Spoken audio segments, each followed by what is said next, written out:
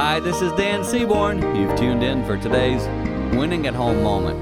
In this moment, I would like to remind you, your family life, your married life, your individual life will be filled with highlights and lowlights. I used to be the sort of person that had really high highs and really low lows. I've been working at that. I've been getting more what I would call solid and steady. Only took me 60 years. But I would challenge you today, look at yourself, and if you could admit that you're sometimes too high and sometimes too low, then take a moment and ponder what it might take for you to get more steady and be in the middle. Ask people around you. Give you thoughts and ideas on this. I'm just telling you, when you have a steady home, when you have a solid foundation, it makes everyone get along better and things work smoother. Creates an environment where everyone is winning at home. For more tips, go to winningathome.com.